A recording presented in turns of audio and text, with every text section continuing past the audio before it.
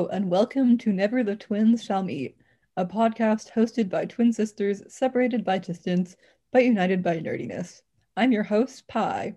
And I'm your co host, Lulu. I just finished reading The Deep by Rivers Solomon, which is a fantastic fantasy novella about mermaids who are descended from pregnant African slave women thrown overboard by slavers. It was so good. It's an exploration of memory and generational trauma and history, and I would highly recommend it. Really good. I'm reading N.K. Jemison's book of short stories, How Long Till Black Future Month. N.K. Jemison is always really good, and this collection is super clever and imaginative. I read a couple of her short stories during one of my classes at college, and I'm really excited to get to finish reading them. I also watched the movie The Dig on Netflix, which is about the Sutton Hoo archaeology excavation in like the 1930s and 40s, which was really interesting. Lulu and I were the kind of middle schoolers that spent our free time watching documentaries on the tomb of King Tut, so this was exactly up my alley. Yeah, I know so much about King Tut from my Egyptology phase in middle school. Speaking of history and dead people, today we are here to conduct an anthropological study on cohabitating vampires. By which I mean that I'm taking an anthropology class lately, and in this episode, we're going to be talking about the movie, What We Do in the Shadows, and the novella, A Dowry of Blood by S.T. Gibson. In other words, it's vampire time. Vampires! So, What We Do in the Shadows is a 2014 movie. There's also a TV show based off of the same premise, but we're going to focus on the original movie. It's a comedy directed by Taika Waititi and Jermaine Clement, and it's a mockumentary following a group of housemate vampires who live in New Zealand. It is so funny. I love it. It's genuinely one of my favorite movies. Yeah, I saw it a couple of years ago, actually over Thanksgiving, because our family watches strange movies when we have family gatherings, I guess. And I rewatched it recently, and we decided that it would be fun to do an episode on vampires, with these as kind of one of the two pieces of media we talk about. So the mockumentary format is hilarious and used very well. The premise is that like this group of documentary makers have been given secret access into the world of vampires in New Zealand, and this is what's actually going on in New Zealand. But like obviously it's a mockumentary, so it's not really happening, but it's really clever and funny and kind of gives it like this self-aware feel because people are talking to the cameras and like explaining things about their lives. And I just think the mockumentary format can be done really well, and it was definitely done well in this. Yeah, it's such a funny movie. I love both the movie and the TV show, but they're honestly some of my favorite takes on vampires in modern media. Unlike most other people on the planet, I have never watched or read Twilight because it was just like slightly before I got into reading fantasy stuff, but I have read and consumed some vampire things. And I can think I can safely say that What We Do in the Shadows, both the movie and the TV show, are some of my favorite media about vampires. So the vampire housemates in this movie kind of represent different types of vampires. There's Peter, who's very old and lives in the basement. There's Vladislav, a medieval vampire called Vladislav the Poker, who's like obviously a bit of a play on Vlad the Impaler and Dracula.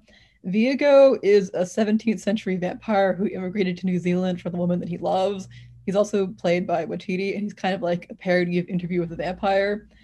Deacon is like the young bad boy 18th century vampire. I think he's a Dracula, but a different interpretation. I'm not 100% sure on that. And Nick, who's like the new vampire that joins the group over the course of the movie, is a modern New Zealand guy who's kind of Twilight. And this is like mentioned in the movie a lot, actually, because they make a lot of jokes about like public perceptions of vampires because of Twilight. Yeah, I think it's really clever that all the vampires in What We Do in the Shadows represent kind of different generations and takes on vampires. Like Peter, I think, is supposed to be Nosferatu, who's like a really early vampire story, whereas Nick is like Twilight and therefore kind of a more modern take on vampires, and that's kind of fun. Yeah, it also means there's like a lot of clashing wills and conflicts between the different characters because they all have different opinions on how to do stuff and how they should run their household and like where they should get their victims from. And it just involves a lot of delightful comedy of like these very different vampires who all live together. There are also werewolves, which is fun. It's like kind of a broader world with like various different magical kinds of creatures like werewolves. And I think there's some zombies at one point and some witches, but the main focus is on vampires. Nick's human friend Stu is also there. Everyone likes Stu, even though he's just a human. Who doesn't like Stu, honestly? He's a nice guy. So like all of the main vampires are guys. There aren't really any important female characters except for Jackie, a regular woman who runs errands for vampires in hopes of eventually becoming one herself someday. Although it's pretty clear no one intends to ever actually turn her into one. They're just using her for free labor. This is kind of a thing from like vampire mythology that people would serve a vampire master or mistress in hopes of eventually being turned themselves. I think they're usually called familiars. So Jackie is kind of like a modern day take on that. Thankfully, she does get her due by the end of the movie because Nick, who just like thinks she's a fine person and is not like exploiting her, turns her into a vampire towards the end of the movie. So she gets to like have her wish. But yeah, there aren't a lot of female characters, but it's still a fun movie and I enjoy the dynamics of the main group. Nadia and the TV show is like my favorite vampire ever, though. Oh yeah, I know I said we were going to focus mostly on the movie, what we do in the shadows, but I would just like to mention that I adore the TV show. It focuses on like a different group of vampire roommates in a different location, and it includes Nadia, who is genuinely my favorite character on the show. She's just like a very old, funny female vampire, and she's hilarious. Many, many lines from this movie are frequently quoted in our household, such as, the police might come, possibly even Christians, which is totally the last thing we need in this house. I'm also a big fan of I go for a look that I call dead but delicious, which has very few applications to the real world if you're not a vampire, but it's just so funny that I like to say it all the time anyway. Yeah, also, I think it's like a good parody of the vampires are like sexy and dramatic and hot thing. So it's just a very funny movie with a lot of extremely quotable lines, and I love it a lot. It works really well as a comedy because there are a bunch of very old vampires in fancy clothing who don't really know how the modern world works, but they like also bicker about who does the dishes and have trouble getting invited into nightclubs to party and find victims. And it's just a really great setup. It's pretty slice of life in terms of plot, I would say. There isn't like a lot of action happening. There's sort of like these little storylines that we follow through, like Jackie, the familiar, who really wants to get turned into a vampire, but is basically just spent her life cleaning up after the vampire's messes instead. Then there's how Vladislav has this rivalry with someone called the Beast that's mentioned a couple of times. And then how Nick, who is a new vampire who was originally brought in to be fed on, gets turned into a vampire and how he adjusts to life as a vampire after being a human pretty recently. He's like a little bit of the viewpoint character occasionally because we start to see how the vampire world functions because of his introduction to it. But it's pretty slice of life, like I said. I think it translated well into a TV show because there's sort of these like little episodic stories that you follow. Yeah, exactly. I guess it's kind of slice of life because the premise is that it's just a documentary that's following these guys throughout like a few months of their life. So that kind of works like that. The TV show, by contrast, is set in Staten Island, but the movie is set in New Zealand. I kind of like that it's set in New Zealand. I think it's just fun. Like it adds a little extra spin to it because you often so think of vampires as being in like crumbling castles in Transylvania or like France or something. So it's just sort of funny to me that they're in like suburban New Zealand hanging out in this big mansion. Yeah, that's honestly definitely a big part of the comedy because the world they live in is just so incredibly normal. And these are like a bunch of weirdos that still like dress like they live in the 18th century. And it just is, it works really well. I think it's funny. A lot of the comedy just comes from the mundane aspects of vampire life, like trying to get your roommates to put down newspapers before you drink someone's blood so you don't stain the new couch, or needing a bouncer to like invite you into a club so you can find potential feeding victims, or having to like call up people and invite them over and then drink their blood, but like the awkwardness of trying to find humans that you can feed on. So a lot of the comedy just comes from like the idea of what it would be like to be a vampire who's really old but is now living in like a modern day 21st century world, trying to kind of navigate your life in the shadows. Hence the name What We Do in the Shadows. Yeah, the scene where they're trying to get the bouncer to invite themselves into the club always makes me laugh because it's just a part of vampire mythos that they often take very seriously. Like, as long as the vampire can't get into your house, you're safe. But in this case, like, they have to ask people to let them in whenever they go somewhere, and that's really funny. Because in a lot of kind of vampire mythos, vampires have to be invited into your home. So all the vampires are just kind of like awkwardly standing outside and trying to get a bouncer to phrase it exactly right so he can invite them into the club. And they're all dressed in like really out of date, clashing clothing. And it's just really funny. Basically, it has a very matter-of-fact approach to the horrific and bloody aspects of being a vampire, such as killing people and drinking their blood, but also the idea of vampires having to deal with totally regular things like doing the dishes or cleaning their house.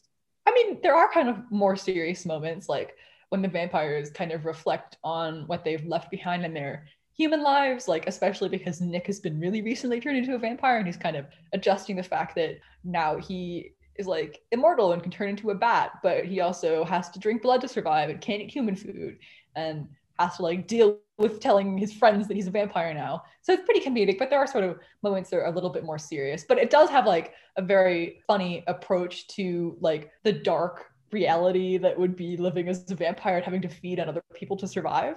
Yeah, it doesn't really deal with the moral quandary of having to kill people to like drink their blood and live. There are a couple moments where like they'll invite someone over to their house and like have a nice conversation with them, and you're like, oh, are they gonna maybe feel bad about this? And like, nope, they just drink their blood and get on with their lives because that's what they do. Also, it contains what I think is really funny twist on the kind of vampire human relationship because so often there's media where there's like this ageless vampire who happens to look really young, who falls in love with a human who might be like a teenager in like a young adult paranormal romance. But this movie has kind of a fun twist on that where the vampire guy still looks pretty young, but he's dating a 94-year-old because to vampires that's still really young. And there's just like a funny line where he's like, yeah, some people kind of get weirded out when they see us together. They're like, what is this guy doing with a woman like a quarter of his age? But the joke is obviously that she looks like she's 94 and he still looks like he's like in his 20s or 30s. I loved that part because it is true that a lot of like paranormal romance novels, whether they're young adult or adult, will generally have like a huge age difference between like the human main character and their vampire or fairy or angel or what have you love interest. And I thought this was like a funny way of acknowledging that, like, yeah, vampires would probably be more drawn to people who are like in their 90s because they have like a life experience that's closer to their own. So that was a fun aspect of the movie that I liked a lot. Not to drag books that do have like a 20-year-old and an immortal vampire, but I think it's fun when they have like a older character who's dating an immortal person because like why not? I also just like that Viago turns his like 94-year-old girlfriend to a vampire, and the implication is she's just gonna like chill and enjoy her mortal life for the rest of eternity, looking 94, just drinking people's blood and hanging out with him, which I think is sort of a fun idea. Yeah, that's the implication because he emigrated to New Zealand for like the woman he loved who was also going to New Zealand, but apparently his familiar back in Europe like wrote the address wrong in his coffin. It took him like a couple of years to get there instead, and by the time he arrived, she was already married, so he just kind of hung out in New Zealand for a few decades being sad, and then he found her in a nursing home and her husband had died and she just got together with him. So like happy ending, yay. I feel like this movie really encapsulates this piece of advice that I heard about comedy once, which is that good humor comes from people acting normally in outlandish circumstances or acting outlandishly in normal circumstances. And I feel like this movie kind of does both because we have these vampires who have very matter of fact attitudes towards being vampires, like, hey, could you put down some newspapers before you drink someone's blood because you keep staying in the living room? Or like, can you guys go do the dishes? Like, we've been living in this house for several decades and no one's done dishes for like 5 years. But then they also, the vampires act wildly when they encounter like normal human things like the internet or going outside to like clubs and stuff. And it's just funny because I feel like it does both of those things. Yeah, I loved the part where Nick's friend Stu explains how the internet works to other vampires because a lot of vampire stories are historical, so you don't really think about like what would they think of the internet? And in this case, they just didn't really know it existed because I guess it just developed while they were hanging out in their apartment. And then Stu explains to them like how to Google things and buy things online. And it's really funny. There are a couple moments where it gets a little bit more serious, like when Nick is running through the house trying to escape the vampires that want to kill him. It definitely gets a little bit like horror with some jump scares, or like there's a part where a vampire hunter breaks into their house and kills Peter in the basement. But overall, it has a very comedic tone of these like totally not human guys just trying to pretend they're regular people and like live their lives and drink people's blood. The sequence of the vampires discovering the internet is one of my favorite things because it leads to one of my favorite lines in the movie, which is, leave me to do my dark bidding on the internet. What are you bidding on? A table. And I think I've said leave me to do my dark bidding on the internet a lot since I've seen this movie. Oh, so many times. Anyway, I just love it a lot. It's one of my favorite films because it's so funny, and like every time I watch it, there's always a new funny part that I'd forgotten about to enjoy. I feel like it's good because We keep referencing Twilight in this podcast despite not having actually read or watched it really. But I feel like it's a good movie because it doesn't take vampires seriously, because so often people are like, oh, vampires are tormented and sexy and there's like forbidden romance between the vampire and the human, or like you must drink blood to survive and you're a monster, but you still remember your life as a human, and it's like very intense and stuff. But this movie just like doesn't take the vampires seriously, and I feel like that's sort of a breath of fresh air, because it's just like, yeah, the vampires are like really dumb. They don't know how the internet works, and like they're terrible at finding victims, and like they argue over like having to vacuum the house and stuff. And I think it's just fun because it takes this concept that's usually pretty serious, which is just like vampires, and instead just makes it really funny. And it just doesn't take itself seriously, which I enjoy. Yeah, exactly.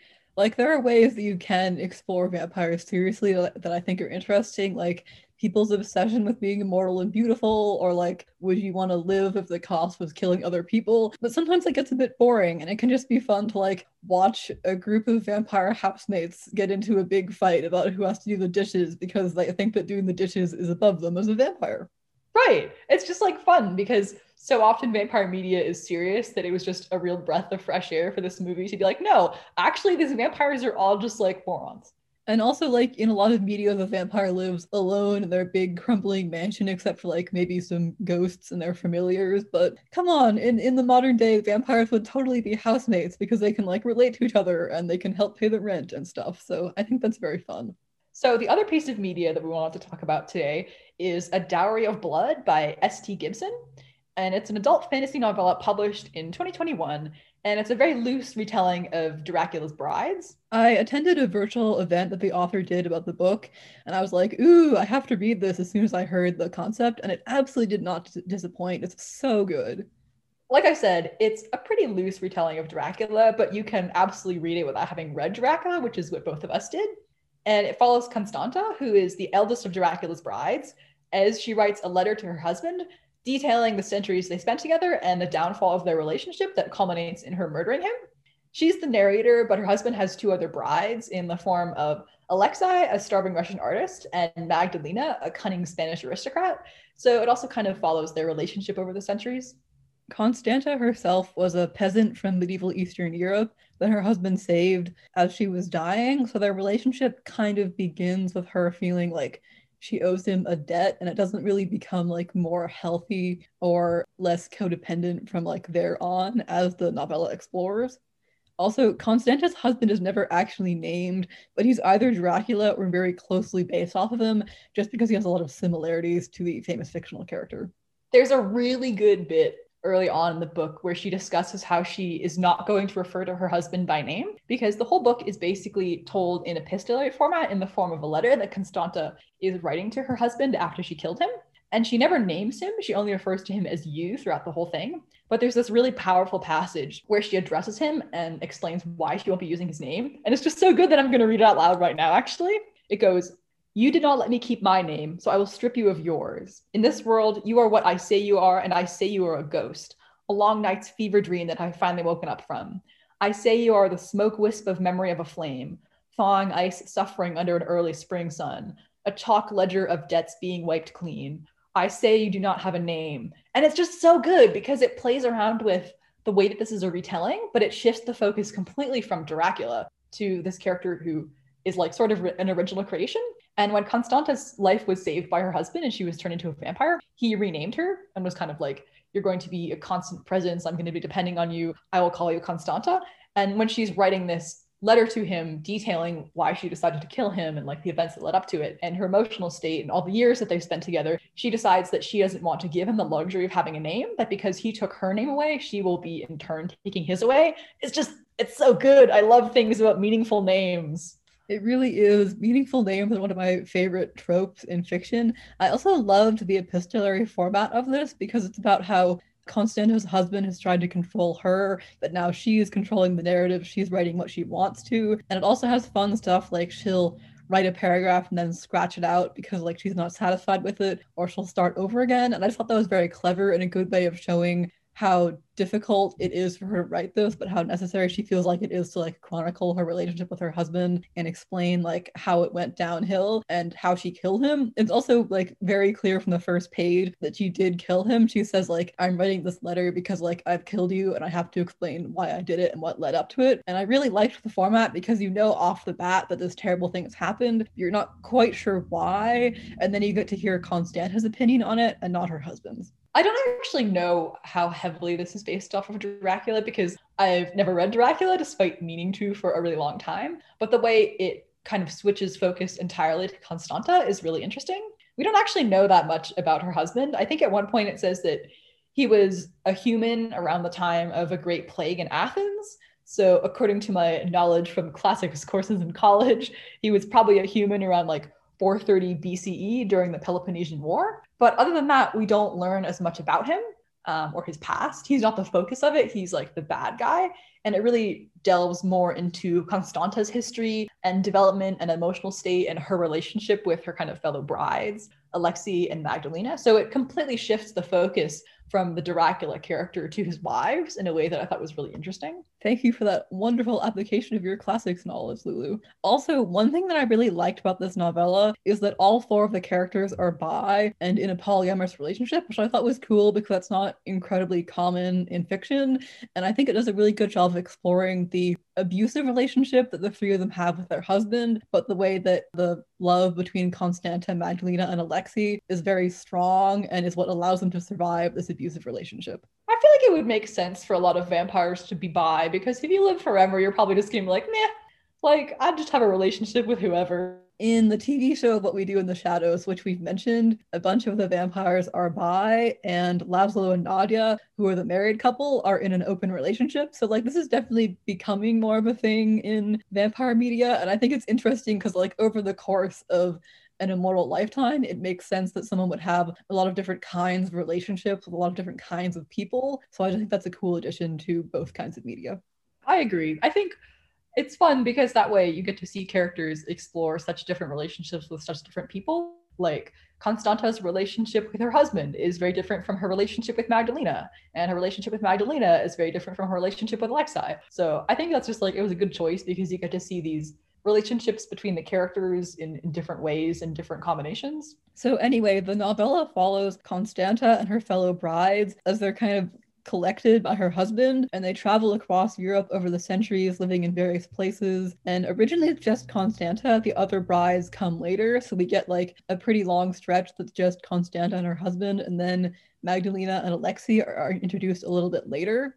It's interesting because I think it gives you a good sense of how the character relationships are built up. The novella doesn't open with them all in a relationship. You get to see how they met, how they fell in love, how their relationships developed, how her relationship with her husband eventually became abusive enough that she realized that they had to leave.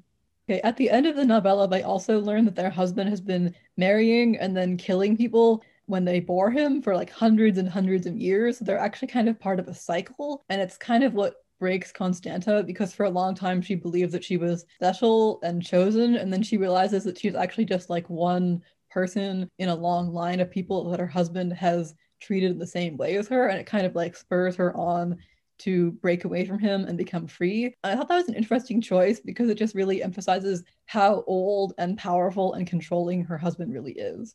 It's really about kind of this cycle of abuse and Constanta realizing that the only way that she can escape is by killing her husband, because if she simply left, he would probably find her and kill her. And you really start to see like why she did such an extreme thing, because at the start you're like, wow, okay, so she killed her husband. Wow, that's a little bit extreme. And then you keep reading on and you're like, oh, so this was actually the only thing that she could do to be safe and get away from her husband permanently. But I do think it's sort of an interesting choice to open the book knowing that she's killed her husband and then slowly go back and fill in the gaps as to why she did this and what led up to that. Basically, this novella advocates for murdering your abuser and drinking his blood, although presumably only the last part if you're a vampire.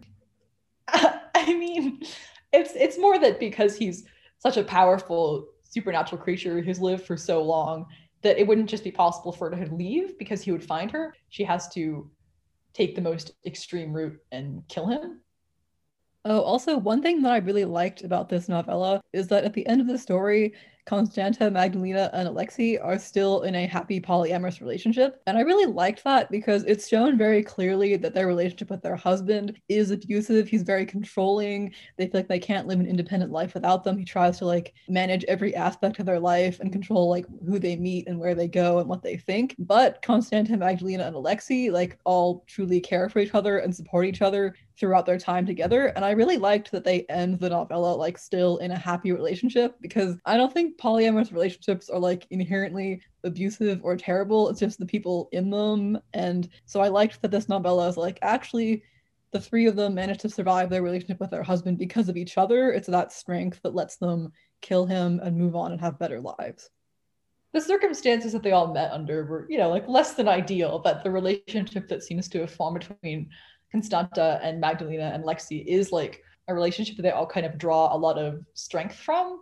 So I think it kind of makes sense that even by the end, when they're like, now that we're kind of free to go travel the world and be separate, they all still care for each other because it's not the relationship between them that was bad. It was sort of like the shadow that the husband was casting over the whole thing.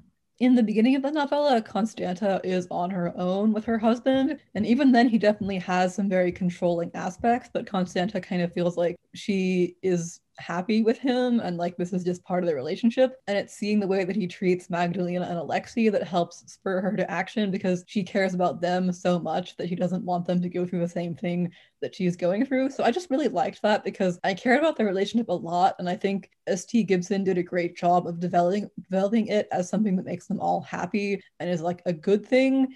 And it's not inherently bad or tainted just because they first met under these circumstances of being collected as brides by this one abusive vampire master. Mm-hmm. Also, I thought the settings of this novella are really cool because it takes place over the course of several centuries. So there's like medieval Eastern Europe, Renaissance Spain, early 20th century Russia. And so the descriptions and the way that Constantine talks about the passage of time are really pretty. And I liked that aspect a lot. I really like that as well. It's a very character focused kind of internal novella that's very focused on Constanta and like her growing realization that this relationship she's in needs to be ended at all costs. But I still kind of thought S.T. Gibson did a good job kind of portraying the passage of time and these characters moving through city after city because they're vampires. They can't really stay in one place that long or people will get suspicious. So they go around to various parts of Europe. I think the novella itself takes place over about 400 years, maybe. But I think even though it's not really focused on like world events or the external world, S.T. Gibson does like a really good job of conveying this passage of time. I think S.T. Gibson also did a really good job writing from the point of view of a very old non-human character because Constanta is writing this whole book from her present day. So even when she's talking about herself as a young vampire or looking back on her youth, she's still like a 400-year-old vampire writing this letter to her husband. And I think nailing the voice of someone who's really old and really powerful can be kind of hard. But I think this novella did it really well, and I was impressed by that. Oh, absolutely. Even the sections that are told from the point of view of Constanta when she's much younger and has just been turned into a vampire, they sound like someone who's much older and has much seen many more things and is more jaded, reflecting back on herself as a young person. And I really liked that because I think it can be difficult to like make a voice that sounds like someone who's been alive for 400 years and has been like everywhere from 15th century Romania to 20th century Russia. But it's really nailed in this book. S.T. Gibson does a great job with the atmosphere and writing and Constanta's narrative voice. I think it takes place from about 15th century, which is when Constanta is turned into a vampire in Romania, to about the 20th century. So there's a lot of time that's covered, and it's not a particularly long book because it's novella, but I think it feels very seamless because it's so focused on these characters and their shifting relationships over the decades and centuries that it makes the passage of time feel very like well done and easy. And also S.T. Gibson's writing is just really good and fits this so well. Like it's just deliciously gothic is the best way that I could think of describing it. Yeah, it really is. Like there's one point when Constanta is thinking about when she first met her husband and she's discussing how she sees him in this moment of weakness and she thinks, I knew then that I would chase your tiny moments of weakness all the way into hell and back. What is more lovely after all than a monster undone with want? And I think this novella was just really good at creating a narrative voice that fits this like dark gothic story that follows a bunch of old immortal characters really well. Yes, I loved it. I also thought that S.T. Gibson had a complex portrayal of Constanta's husband because he does seem to care about her in his own way, but he's also very abusive. And I liked that S.T. Gibson didn't just make him like completely evil, 100% like awful person. The problem that Constanta has and the reason that it takes her so long to leave him is that she recognizes that he does love her. It's just a very abusive, controlling kind of love. And that's part of the reason that the novella takes place over the course of so many centuries, because it takes that long for Constanta to realize that it's not really love if the person who claims to do so is abusive and controlling and tries to like manage every aspect of your life. I thought that was really interesting because Constanta's husband is so powerful and she feels like so under the sway of his charisma that it takes her a really long time to realize that he is a bad person. But the novella also still acknowledges that he is a person with feelings of his own and he does care about her. It's just not in a good or healthy way. Exactly. Like when she's a young vampire, she's totally dependent on him for survival and for navigating this new world that she's a part of. And later, as they grow older, they're kind of the only people that really understand each other because they're so apart from other humans and they kind of have to travel around before people begin to become suspicious of them. And it's once that she kind of finds other kindred spirits in Magdalena and Alexei that she sort of starts to realize that her relationship with her husband is abnormal, not just in the fact that he's a vampire and she's a vampire and they're centuries old, but also that he's not protective, he's controlling, and he's not loving, he's abusive. But because of like such unusual circumstances that their relationship starts in, and the fact that, you know, they are really the only people who can understand each other in the world for a really long time, it takes her such a long time to realize that not only is this relationship just different from how humans have relationships with each other, it's also just like bad. Yeah, and the novella does a pretty clear job of exploring the ways that Constanta's husband controls her. Like there's a part where she is in a city living with him in like a fancy mansion and she befriends another woman and he is not pleased with that and is like, you can never see her again. I don't want you to be friends with her. I don't want you to be friends with any humans in case they realize who you are, which is like vampires do have to hide in this world. It's not one where they're commonly known. It's basically our world, but there are vampires like secretly there. But he also goes to such extremes that he doesn't want Constanta to have any friends that he doesn't approve of, any relationships that he doesn't approve of. There's a part where she tries to run away a bit earlier on in their relationship and she leaves and then she realizes that she doesn't have any idea where to go or what to do with herself when she's not in a relationship with him and she ends up coming back. This also extends to the other brides because Magdalena is like very intellectual and outgoing and into politics, and for a long time as they travel around she keeps up correspondence with various other politicians and people in Europe, but their husband really discourages it. He doesn't want her to have outside relationships besides him. And it's the same with Alexei, who's also very extroverted, and he used to be an actor, but her husband really doesn't want Alexei to like be an actor because he claims that it's a public position. People will start to notice that he's not aging. He doesn't want them to have friends or throw parties without him. And he claims that it's because he's afraid that people are going to find out they're vampires, but you realize that it's really just because he wants to control every aspect of their life. Exactly. It really uses kind of these fantasy trappings and like the vampire archetype to explore at the heart of it an abusive relationship and why someone might not realize they're in one at first and why it might take someone a really long time to leave one. And it's just interesting because this is a story about non-human creatures who are immortal and have to feed on blood and they're not like us and they see the world differently, but also the heart of the story is like a very human thing, which is just realizing that someone you think loves you is actually harming you. Yeah, and I think that's why the novella works so well, because it's not just about vampires being sexy and drinking blood and touring Europe. It has like a very human heart to it, and the emotional core of the book is about Constanta regaining her independence along with Magdalena and Alexei. And like they do this by killing their husband and stabbing him through the heart with a stake and then drinking his blood. But it's ultimately about realizing that you can leave your abuser, even if it might be difficult, and live an independent life without them.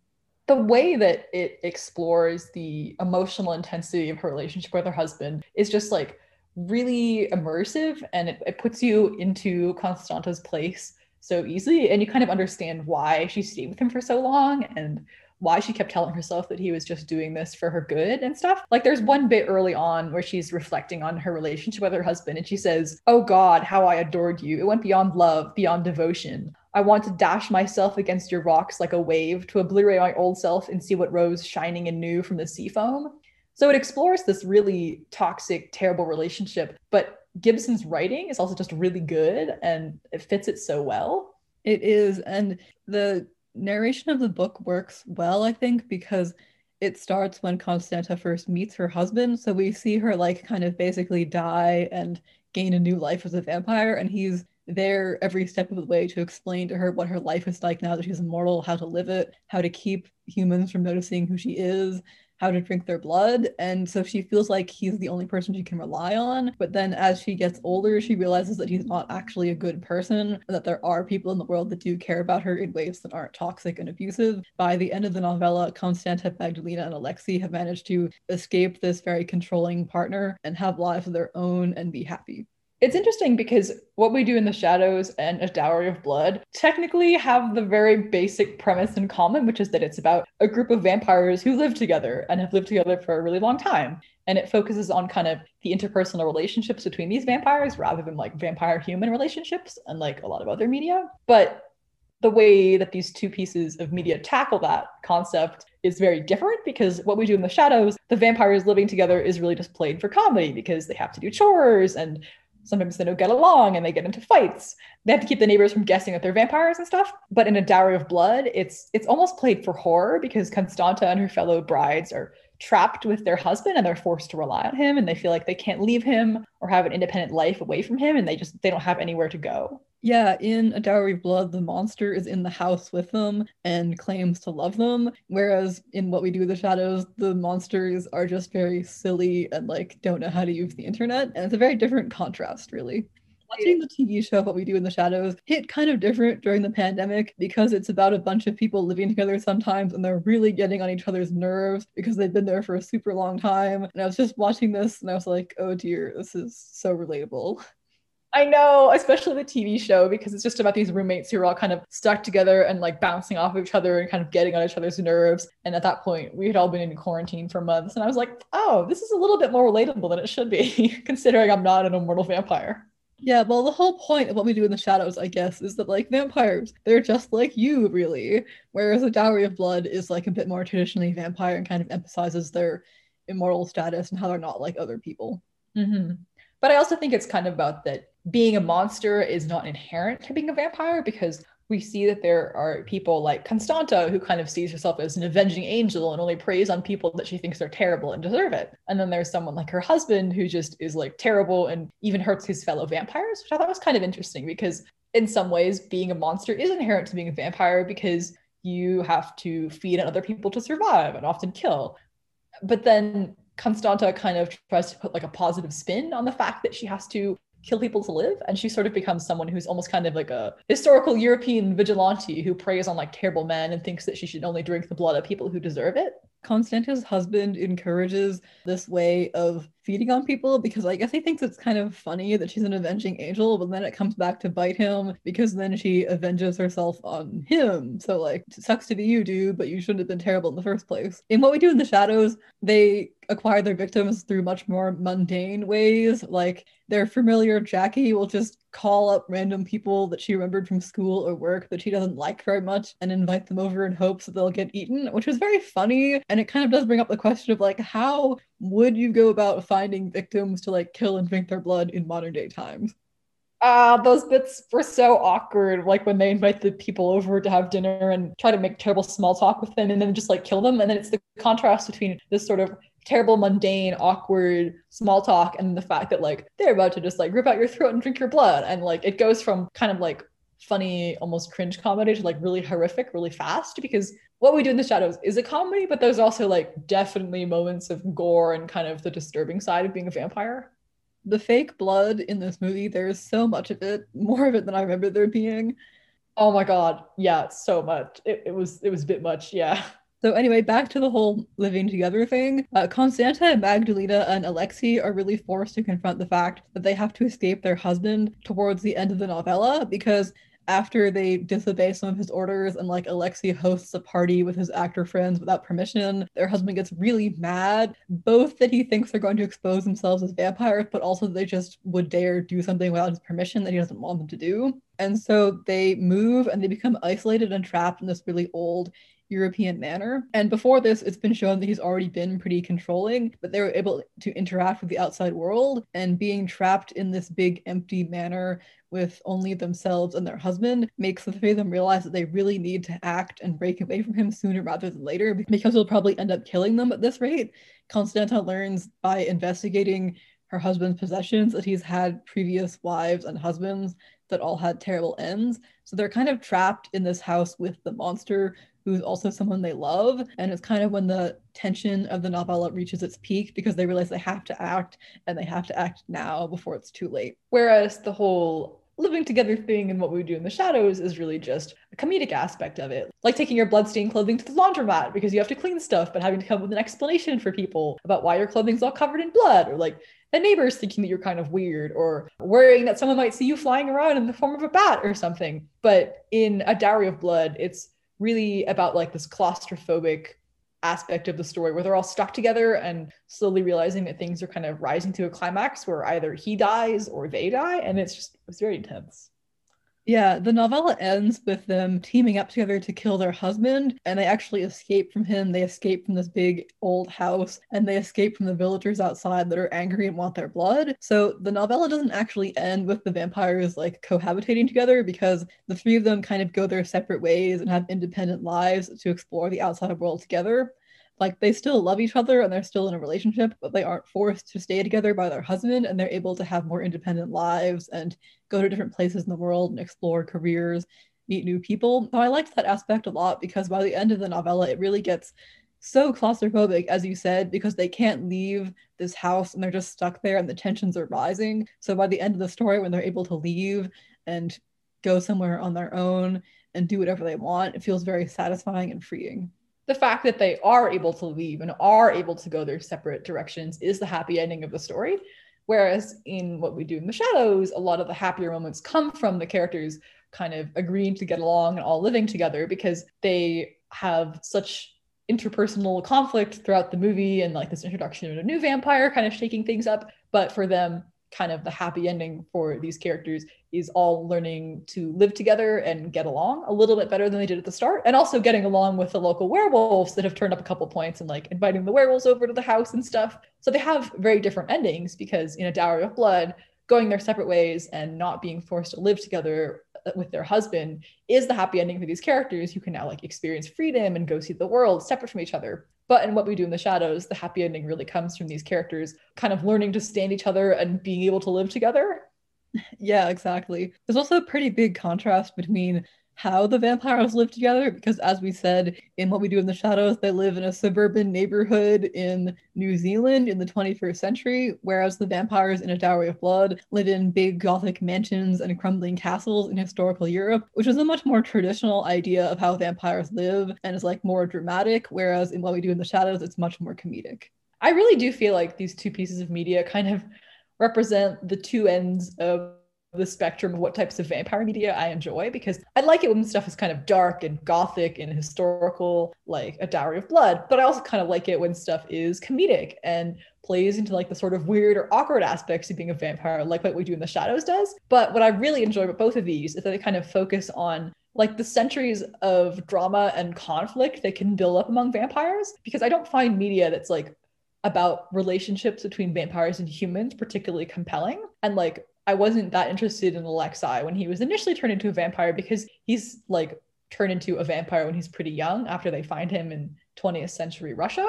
But it's more interesting when he becomes a vampire and has spent like years living with them.